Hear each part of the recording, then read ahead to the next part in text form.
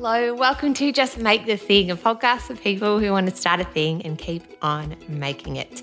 If you're new to this show, hello, I am your host, Claire Tonti, and I am someone who is chronically stuck when it comes to creativity. That's why I started this show. It's a mix of interviews with people who make things or have insights into life that I think will help me and therefore, I hope, help you get unstuck or find the support you need with your creativity. Sometimes it's also just a big, honest, open-hearted chat with my good pal Chanel Luchev about where we're both at with our creativity. Some people have called this a show for creatives who need counselling. Other people have used it to help them get through some really tough life stuff as well, because what I've learned is that often making stuff is closely linked into our mental health. So I hope you love this show. This is a special episode because I thought maybe if you're out there making something, you might just need a pep talk. I know I have recently. Something I've learned over the past few years is that making stuff and creativity is closely linked to our own mental health and our ability to cope with the stuff that life throws at us. Sometimes creativity is a way to heal and work through pain, or it's a response to things out of our control that happen in the world. Sometimes what we create is literally a reflection of what we see or what we feel. But sometimes creativity also gets stuck through fear, through self-doubt, through anxiety or inertia, or just plain old-fashioned laziness, and even just our ability to be resilient and persist. I know that's a really big one for me. I love having a tantrum, throwing in the towel and telling myself, I am just not bloody good enough to do the thing that I need to do.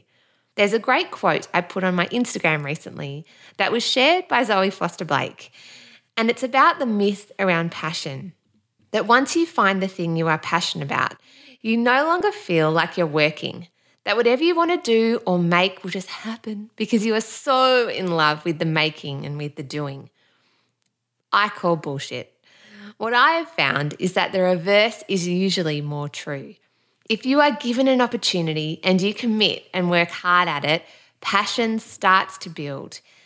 And then for me, in creep 1,000 doubts, 1,000 ways to compare myself, 1,000 comments from my inner critic who says it's no good, that no one likes what you do, that it's not good enough to be shown, and, well, you should just give up because what's the point? And really, let's be honest, TV also gets in the way. Life gets in the way. I wanted to talk about that because I have felt that passion build. And then I've also hit that wall when I do feel the passion build, when I am really excited about the thing I'm making. And then something in my brain happens that's strange.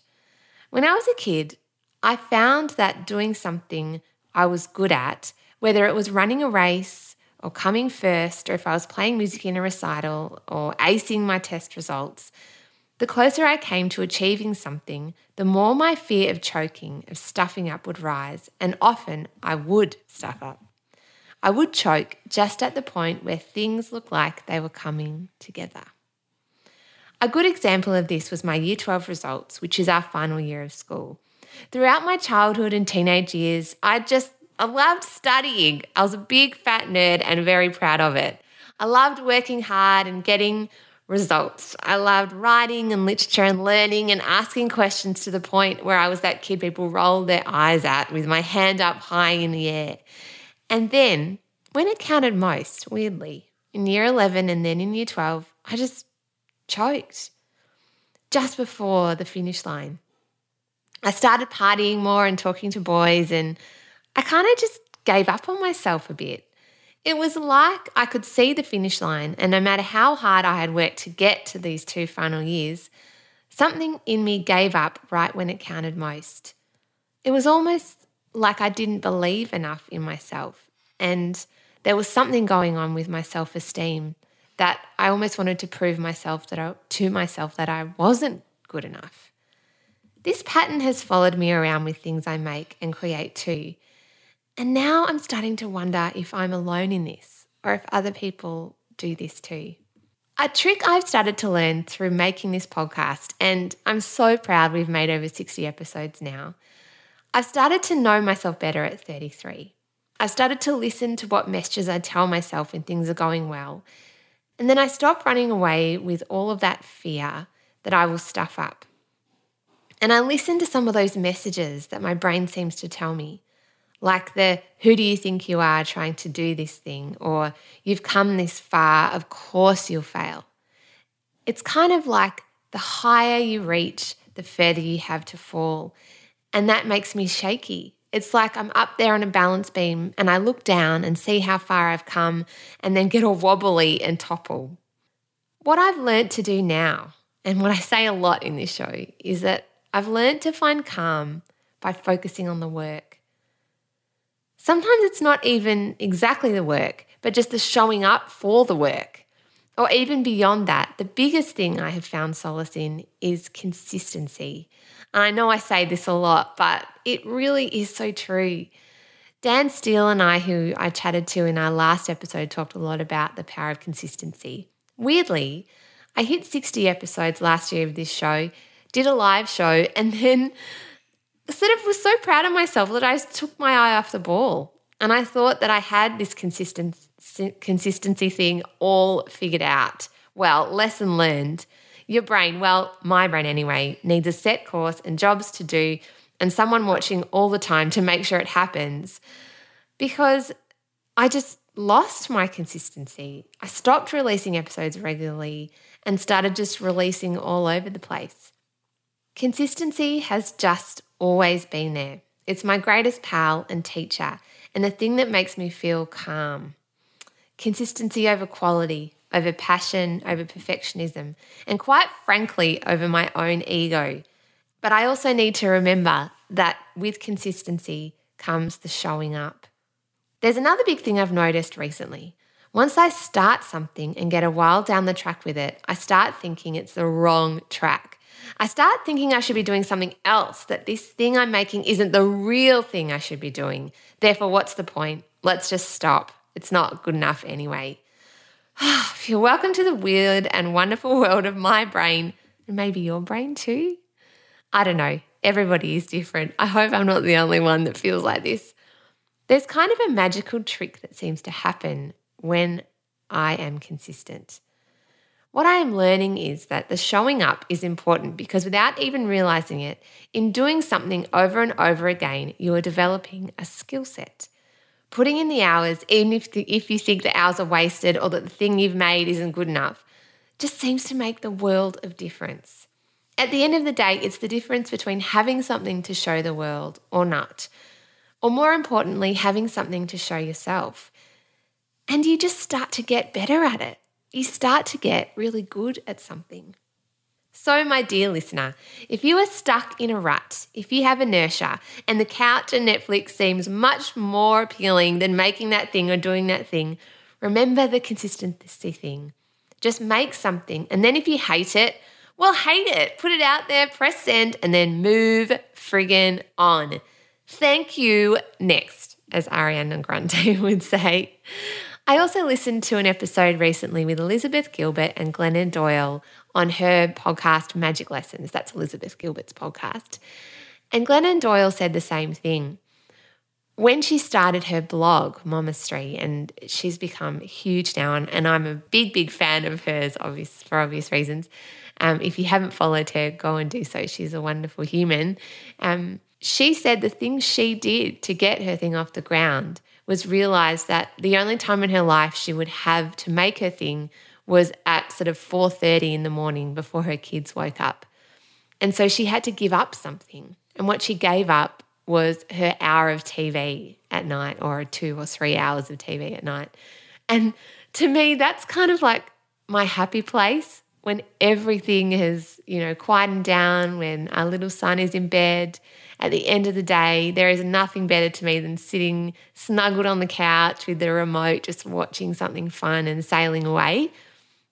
But what happens then is that you stay up later than you'd like to, and you have less energy. And for Glennon, she said the only way she could get up early and have the space and time to write was to give up on that TV and go to bed at 9 o'clock. So I don't know if I can do it. I don't know if I can, but it's something I've been thinking a lot about, that maybe in order to fit in our creative thing, we need to find space in our life to do so. And maybe it means giving up on something in order to take on something else and then doing it consistently. Ooh, okay. Just some food for thought there. Also, here's a bit of magical thinking I was reminded of recently. In my past life, I was a primary school teacher, and we talked a lot with the kids about the importance of play. It helps kids test their boundaries, explore their imagination, and unpack and unspool their minds in a way that nothing else can.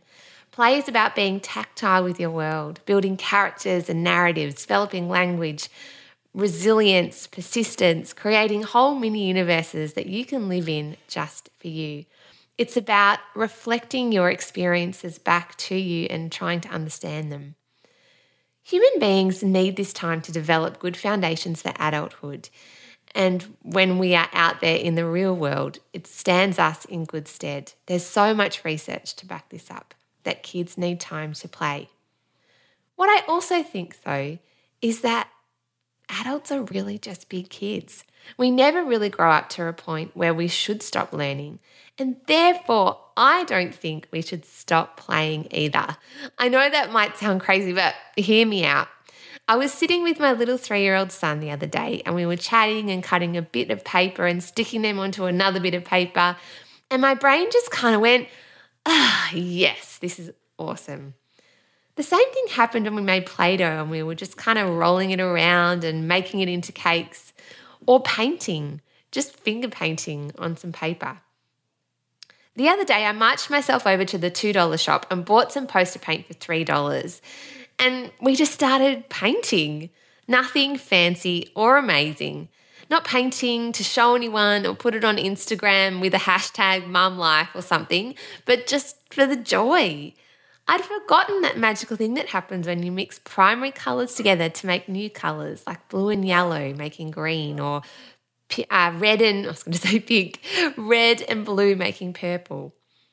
This is kind of a long tangent, but what I'm saying is that painting hit my brain in a spot that just felt really good. And it helped me to kind of uncurl and de-stress and just work out all my anxieties and worries and clear my head. So if you need someone to give you permission, whether you have kids or not, I hereby, me, Claire Tonti, grant you permission to go forth, buy some poster paint for a couple of dollars and just make some stuff. It really doesn't matter if it's any good at all. See if you can make some shades. I had a lot of fun. I bought some white paint as well. I bought red and blue and green. No, red and blue and yellow, the primary colours, and then white. And the kind of shades you can make, it's just really fun. Okay. You might think I'm crazy, but I think this kind of stuff is the magic of life. Create some colours, get messy with some Play-Doh, and for goodness sake, remember to play and remember to laugh. After all, playing is really visualising.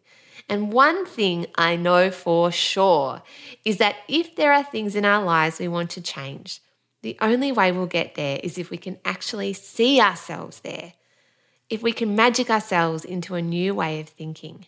And I reckon part of that is through play. Okay, on to my next little bit of my pep talk. Apart from having something creative to do with your brain, which I think is just bloody vital as human beings, otherwise we're miserable. Even if it's just cooking or gardening or painting a picture or making Play-Doh, just make some stuff and see what happens. The other thing we need though, and I think we need desperately, is community. We need other real human people in our lives. The UK has an MP who addresses loneliness, and I couldn't think of a more apt job description for the time we are living in now. So much of social media and our existence in our Western world is based around spending time with people virtually instead of in person. There are so many people in my life who, when I bump into on the street, I know what's been happening as I follow them in social media, but I don't see them in real life. And that means I don't really know what's going on. I just know their highlights reel. I think we humans are creatures of community and we just need each other face to face, close up. Not in a fancy take a photo of my brunch and post on Insta kind of way, but in a I see you, you see me, let's listen to each other and laugh about each other's lives kind of way. Sometimes I see people being afraid, and sometimes I'm afraid too. Actually, a lot of the time I'm afraid too, of having people over to my house in case they see the messiness of my life. The baskets of dirty washing, the dishes in the sink, the mess on the floor, the food in the fridge past its expiry, or the half-made IKEA furniture. Have I told you how terrible I am at making IKEA furniture? I think it goes back into that whole starting thing and not finishing it thing. Anyway, moving on. What I'm learning is that wouldn't it be better to let people in anyway? To not have people over only when your life looks perfect, but actually when it looks disastrous. Why not? When your kids are screaming and you're exhausted and you're having baked beans for dinner, why not let someone in? We're not alone. We need to get comfortable with the idea that our lives don't need to be Instagram worthy to be shared with others.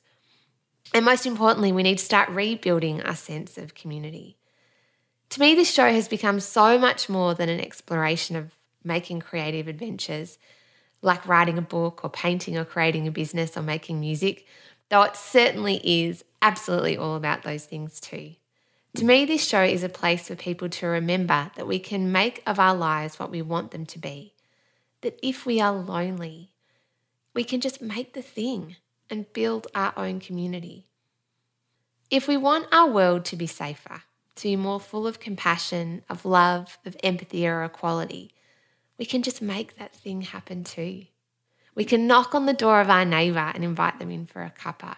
We can chat to the person who works in the fruit shop around the corner. We can invite our friends over midweek, not just for special occasions. We can ring those people that we haven't spoken to in a while and just have a chat and check in. I want to leave you with this. If you can see a world that you want to live in, really see it. See the way you want to be in the world. See who you want to have in it. You can make it. You can build it. Remember, it won't be perfect necessarily. Don't even try to make it so. When you are making something, life will always get messy and weird and wacky and scary, and you'll make mistakes and you'll probably embarrass yourself, but it'll also be wonderful. Don't be afraid to let people in. Share your mess and your fears and your life with those around you. It's the best way to just make the thing. Just make it together. Okay, love to you, my friend. If you know someone who you think might benefit from listening to this episode, I'd love you to share it with them through Apple Podcasts or however you want to share it. I'm also on Instagram at Claire Tonti, where I tell stories, and that's my favourite place to share them. I don't like lots of social media, but that's the one I do. And there's lots of other episodes with some really, really interesting people if you scroll back through my feed. Some of my favourites are the Claire Bowditch episode, or I interview Will Anderson about making things. I interview a wonderful girl called Angela Wotherspoon, who just has an extraordinary life story to tell and a lot of great advice. I talked to Luke McGregor and Celia Picola. Last week I chatted with Daniel Steele, who writes a blog called Upgrade Think Learn, and so many more. Oh, and a big thank you to Raw Collings, as always, for editing this episode.